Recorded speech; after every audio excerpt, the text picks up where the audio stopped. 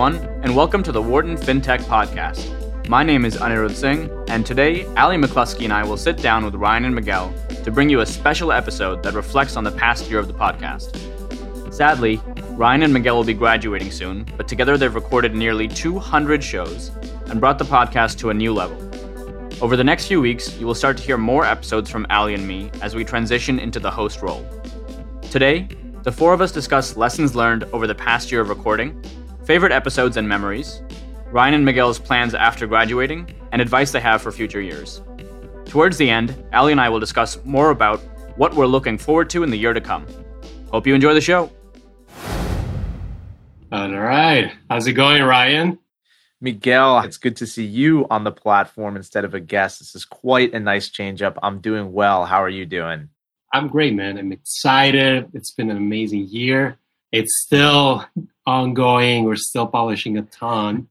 But we're here to have quite a different episode today because for the listeners, what you're going to start noticing from now on is some new voices and some amazing new talent that is coming to the podcast. And we're here to introduce our new amazing co-host. Yeah, I have to say this is one of the most bittersweet days of my life. It has been just an unbelievable journey, Miguel, over the last year, and we'll definitely get to that. But I'm equally excited because we have hand-selected two of the best possible first years to take over this podcast over the next year, and I'm so excited to see what direction that they take it in. Yeah, absolutely. And perhaps we can get started by actually have them introduce themselves rather than us talking about them. Of course. So maybe Ali, we can start with you. How are you today? Sure, I'm great. And it's such an honor. And working with the two of you has been such a privilege over the last year to see best in the business, how to run a great podcast, a well-esteemed podcast with insurmountable reach. So it's a privilege to be a part of it. Can't wait to take it over. Anirudh and I have been itching to start recording our episodes and just so excited to be here. Yeah, so now you can see why Ali got the job. She is just ultimately flattering at all times. I appreciate the kind words. Now, Anirudh, we would love to hear from you as well. Sure. And I have to say, it's a lot more nerve-wracking being on this end of your guys' questions than being on the other side. You guys have quite the aura right now. But sure, let me. We're starting nice, by the way. This is nice. Good to know. So yeah, let me briefly introduce myself, then maybe Ali, you can do the same. So my name is Anirudh Singh. Of course, first-year student getting my MBA here at Wharton. Bit of personal background about me. I grew up in India. At a pretty young age, my family moved to Japan, and then at a pretty young age, we moved to a suburb of Boston. That's mostly where I grew up. And I'm pretty confident my first exposure to a fintech problem was watching my parents try to move money around between those three countries. I received my undergraduate degree at the University of Pennsylvania, studying mathematical economics, and then for 4 years worked as a consultant in New York. First at Deloitte Technology, working on large-scale implementations, and then at Strategy and in a more traditional management consulting role.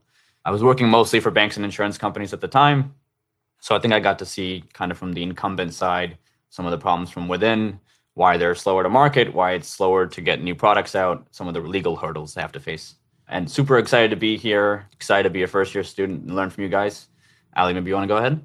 Yeah, sure. I'll give the readout of my LinkedIn profile. So like I mentioned, happy to be here. My name is Ali McCluskey. I grew up in Connecticut, next to obviously one of the biggest epicenters of finance known to man, and spent my early days at Vanderbilt with Ryan, actually. So we have that Commodore spirit mutually, and then went directly on to JP Morgan Chase and started my career in traditional sales and trading, selling equity derivatives to hedge funds. Had an absolute blast doing it and thought it was one of the best post-grad jobs, just, drinking from the fire hose, being thrown right into the center of the conversation around the stock market. And to me, it was so tangible and relatable as something that I would want to be educated on forever, whether it's at cocktail parties or for your personal finance investing. So it felt like a very natural extension of my interests, which were studying economics and psychology in undergrad. So sort of theoretically how markets should operate,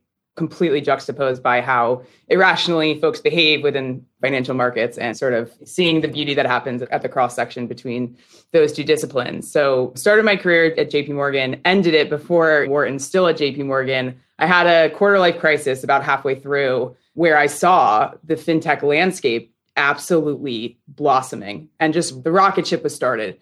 And I was in this seat where our asset class was being electronified. Everything around us was being digitized. And I wasn't in the driver's seat and I wasn't a change agent. And I desperately wanted to be in the room where these decisions were being made. And so I moved over to fintech incubation right around the time where I think the bulge bracket bank's stance on the fintech ecosystem, strategic partnerships was evolving quite a bit. And so it was sort of JP Morgan's first foray into actually partnering with early stage fintech companies to bring the best and brightest talent, products, and services into the fold at JP Morgan Chase, into our tech pipeline to build out the best in breed products moving forward. And so that's sort of where I ended, was in this realm of fintech strategy and incubation, partnerships, and absolutely fell in love with the ecosystem, fell in love with the intersection between sort of this old guard of traditional finance and this new guard of tech folks who, maybe weren't as well versed in some of the regulations or some of the legacy infrastructure or some of just the legacy mindsets, and sort of the convergence of these two disparate populations trying to create the future of the industry. So I think you can certainly tell that Anirudh and I come from backgrounds that this was clearly a distinct interest. And, I certainly came to Wharton to double down on all things fintech. I'm just so thankful that we go to a school where we have the best platform, I would say. I'll say on the record of sort of all MBA programs. So that's how I feel. And we're just really psyched for the next year of Wharton FinTech at large. And obviously this podcast being a huge part of that engine. Yeah. And for those listening, you can already tell that you're getting an upgrade with these two. Ali, how about we turn the tables for a second and ask Miguel and Ryan some questions, put them on the hot seat for a little bit. Let's do it. They're always on the other end of the hot seat. So let's see if they're ready. Love it. So you guys have both done a fantastic job of building our listener base, expanding the reach of the podcast. I'm sure there were some hiccups along the way. Can you tell us a little bit about the lessons learned over your past year of 100 plus episodes? Yeah, I think we're actually getting close to 200 episodes. So, it's been extremely energetic. It's been a lot of work, but it's probably been the most rewarding thing I've done in my life, or one of the most rewarding things I've done in my life. Yeah. And I know Ryan agrees with this. I mean, we have a couple of stories, but I'll just start by saying that preparation is key.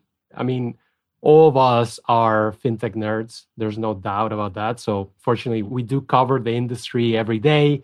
We're talking to industry folks every day. But when you're about to start an interview, or you're getting ready for an interview, you have to make sure that you can ask good questions. And, there are a lot of good questions you can ask, but if you can find a way to ask your guest something that no one else has, that's when you get some of the best answers, right? To me, that has been great. And you can only get there by preparing and kind of figuring out where their mind is and what other interviews they've done, and then kind of putting that all together with your own knowledge of the industry. I kind of think about it like a classic chart. One axis is time of preparation, and the other one is, I think, fluidity of conversation, believe it or not. Because I think I've constantly tried to strike the balance of, do I prep for 10 hours for an episode, listen to every single podcast this person has ever been on, understand their business model, do everything, or do I just do maybe 1 to 2 hours to get myself a general overview and take it from there? And each one has really led to different styles of interviews. And I'm constantly kind of vacillating between the two to figure out what works best. And on that point, interviewing is a skill to be honed over time. Critique yourself, listen to yourself, actively ask for feedback. I've actually asked a couple guests for feedback if I thought the conversation went extremely well. What did you like? What would you like to see changed? Just to constantly make myself a better interviewer, so that way we get better stories from our guests and a better product for our listeners. And on that point of better product for our listeners, the work is never done. There is always more to be done. And Miguel, I see him smiling because we are WhatsApping at 2, 3, 4 in the morning sometimes, trying to figure out the best way to position a headline or how to, write a great article for the story. What should we turn into video or not? I think, just remembering that you're still here at Wharton and you're trying to have fun, but you also have this incredible platform in front of you is something that I had to deal with quite a bit over the last year. That's amazing. I think that's sage advice for anyone starting a podcast, but it's funny. It's like you think we're in this era of content being king or something. I'm curious. We've watched you both, and I think we can corroborate on the hours and just effort and grind and scrappiness that you bring to the table and that you've facilitated through this podcast over the last year. So aside from what you've learned, and it sounds like you've learned a lot, what are you most proud of? Which episodes are standing out the most? And when you think about the legacy you're leaving behind, what sticks out in your minds? So something I always say is that every generation at Wharton takes things to the next level, right? And, it started with the content and the podcast being created in 2015, late 2015, right? And then it started as a show for students. And then it quickly started to evolve into, okay, maybe we broaden our audience and start bringing founders. And then the audience wasn't just students, right? And so over the following 4 years, the podcast really evolved and started to get a name for itself within the industry. And so when Ryan and I came in, we decided to start treating it like a media startup. And that required a lot of consistency, right, for an extended period of time. So I am actually super proud that we were able to stay consistent. We still are very, very consistent. And that is what has pushed our numbers to some insane levels that we had never seen before. That's why we've broken into the top 10 finance podcasts globally. That's why last week we reached over 1 million listens. So super, super proud of that, right? And I know, Ryan, you have to say about this. Yeah, absolutely. I mean, it takes me back. So April of 2020, so this is peak pandemic. I mean, nobody is even stepping outside for a walk. I get nominated to join the podcast team along with Miguel. I had never even heard Miguel's name, even though he was a classmate of mine. It's a big class, so you don't get to meet everybody in your first year. And he's like, oh, let's hop on a Zoom. I'm excited to work with you on the podcast. And he comes on and just is on fire and comes in and says, we have a once-in-a-lifetime opportunity in front of us. Everyone is at home. We have this amazing brand with years and years of content. Let's go from 2 episodes a month to, 4 episodes a week. And I'm like, oh my God, what have I gotten myself into with this guy?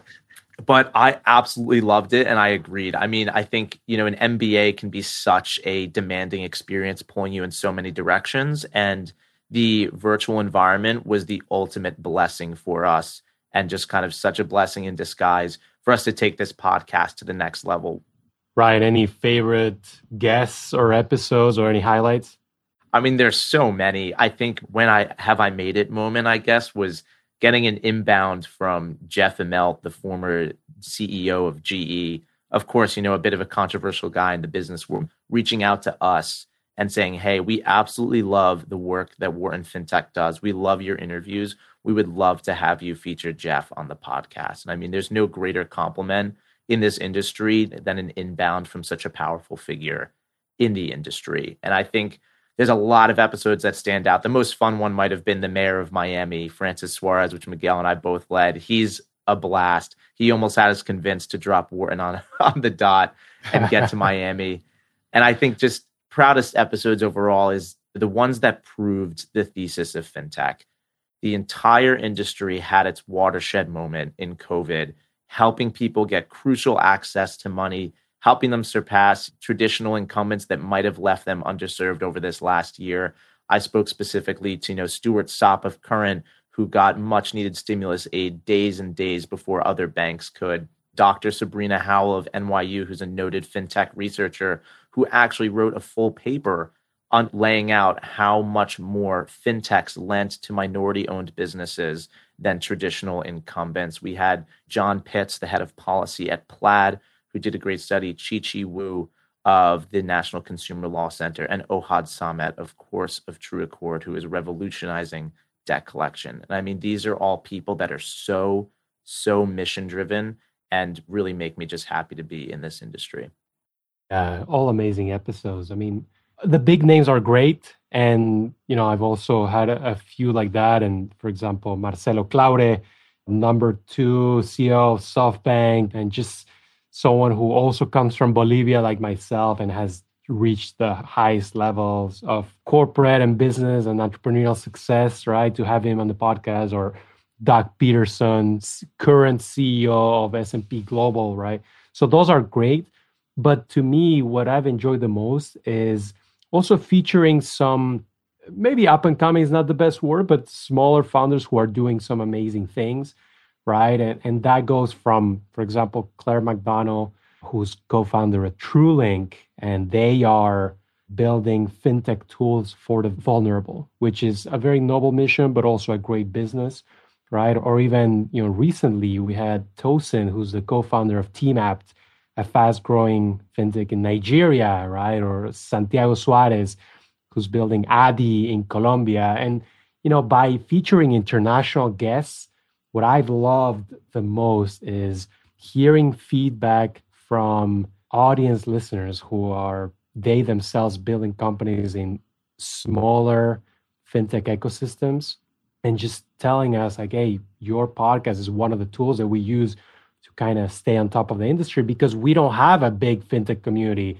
like people in New York, people in Silicon Valley, or now people in Miami, right?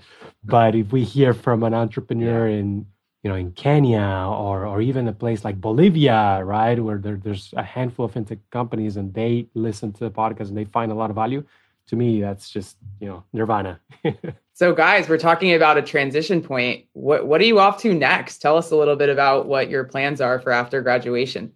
Sure, I can start. So, I was a consultant before Wharton, and I took this really crazy, unique career pivot that no one at business school does. I'm going to investment banking out west with Morgan Stanley in their Menlo Park office, working with mostly their fintech team. Really excited. I knew I had probably wanted to get deeper into financial services during Wharton and wanted to find a way to do fintech. I wasn't sure I was ready to make the jump to a fintech company exactly quite yet. So I really just wanted to keep exposing myself to as many great fintech companies as possible. And so the Morgan Stanley team, very excited to join them. They took Affirm public. They took Lemonade public. They worked on a lot of great SPAC deals, including Paya and many others, and I think Hippo as well. I love the team. Ali has met them, and they were just featured at the Wharton FinTech Conference in a panel called Taking Fintechs Public. Very excited to, hopefully take some of my guests public as well as they continue their journey, whether that is through the IPO, direct listing, or SPAC. And Miguel, why don't you share your story now?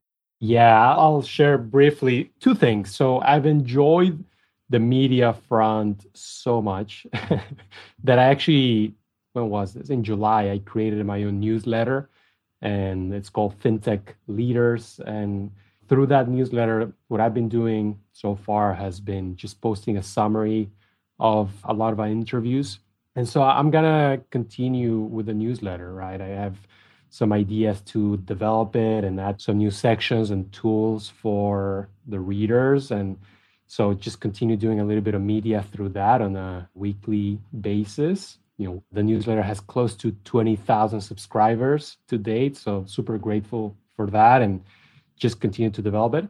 And in parallel, I am kind of pursuing what I wanted since day one, and it was to build something on my own. And so I'm in the process of building and co-founding actually a venture capital firm to invest in, precisely what we talk about all day, which is fintech and the massive fintech opportunity across the Americas, which means the North and the South. And so Latin America has just such an amazing market that's only getting started, despite the momentum that we see. This is just the beginning, but also the US market has such a great opportunity that the plan is to play on both sides. And we're early, we've already made a few investments, and super excited to be doing that post-Wharton.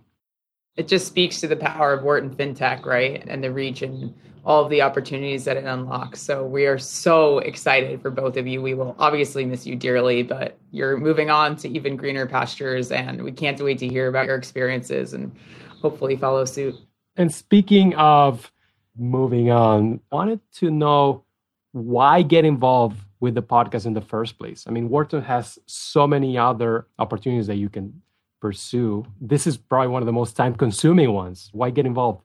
I have to put myself back in my 2018 self, because I think that's when the love of this podcast specifically really launched. And it was listening to episodes in your earliest days, or before your earliest days, actually, with Peter Jankowski, the previous president, and some other hosts back then. But I think, Miguel, it's really what you were saying earlier about creating a community. I spent my entire career in metropolitan cities between New York and London, and I was walking everywhere. And this gave me friends in my ears all the time to talk about content that was near and dear to my heart, right? So you mentioned being in the virtual environment more recently, and it's that connectivity point of, not only just hearing from household names that you might see at a big conference, but also taking a look under the hood at some of these companies and, to your point, sort of amplifying the voices of folks that people might not know of yet. So it was listening to some of those episodes in the early days. This was a very big part of why I chose Wharton as my MBA program,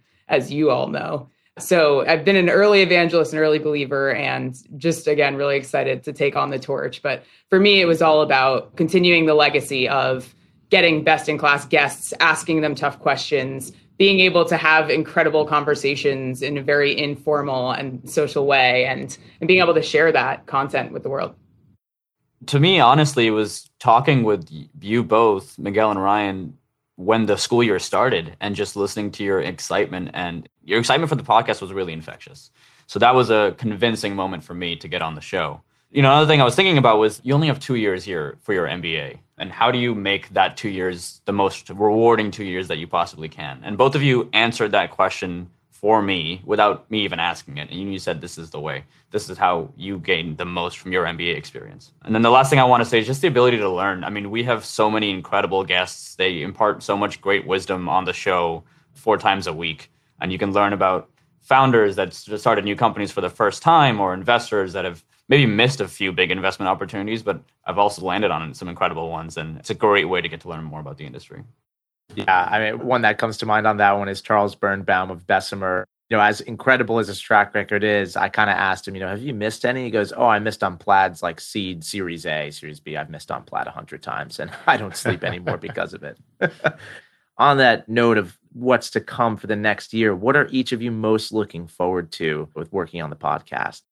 I'm happy to kick off on that. I think it aligns with sort of why I wanted to get interested in some of what I've said already, but it's really about amplifying voices in fintech. I think we still have a lot of work to do of bringing folks to the forefront who, Miguel, you were talking about this, are taking on very noble causes in the space. And so it's giving folks a platform to share under the hood, again, as I said, but also just the difficulties of it, not just the news release, everything is happy days, we just successfully raised another round, but sort of the trials and tribulations along the way. I think we have a very Guy Raz, How I Built This element to our podcast, where you really get to know these stories behind the career paths of these people and what they've been able to build with what they've got. So I'm really looking forward to, again, exposing more voices, showing the true diversity within fintech, whether that's by race, gender, geographic, representation, et cetera. But amplifying just how diverse the space is. And also, I will say, selfishly, I think that I am following an incredible legacy of JP Morgan Chase alums who are in the space. And so I'm excited to sort of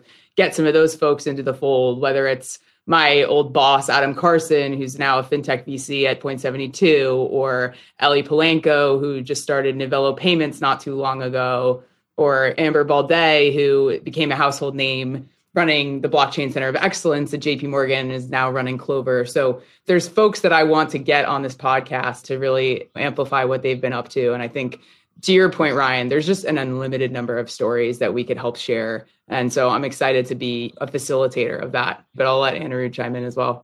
I think you hit all the great points, Ali. I mean, selfishly, the ability to get such incredible guests on the show, geniuses in the industry, and being allowed to pick their brain for 30 minutes to an hour at a time is just a fantastic opportunity.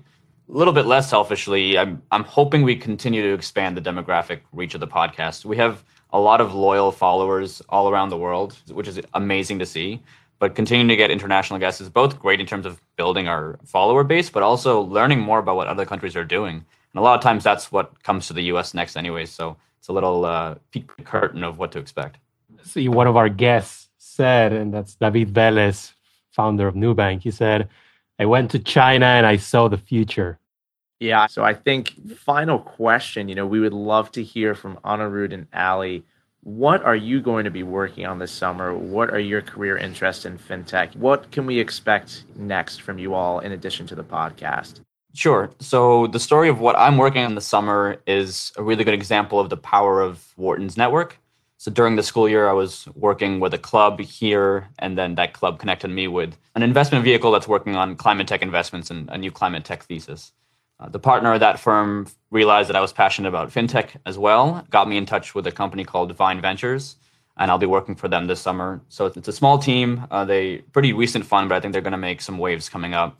Work mostly in the US, Latin America, and Israel, and they work with B2B SaaS and fintech investments.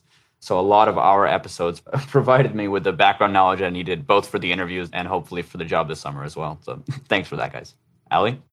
We'll have to plug, Anirudh, your new Medium blog post on the Wharton FinTech Medium that talks about, I think, this exact intersection of the green wave and fintech. So we'll certainly link that below. For me, I'm headed to Financial Technology Partners, or FT Partners for short, which is the investment banking firm focused exclusively on fintech, based out of San Francisco, New York, and London. So basically my favorite three cities, but I'd say one is a distant third, and I'll let listeners decipher which one that is in time.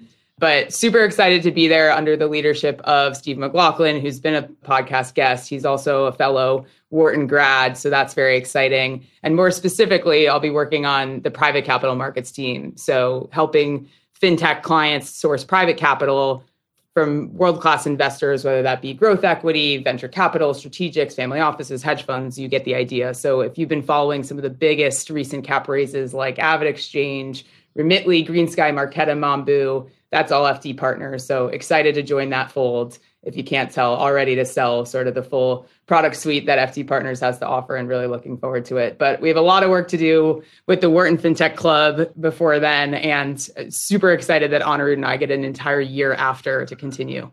Yeah, Steve was the first interview I published. It wasn't my first interview. It was I think the third interview I conducted, but it was the first one I published. And, what a great start, right? Setting the bar high. So you two are going to have an amazing summer.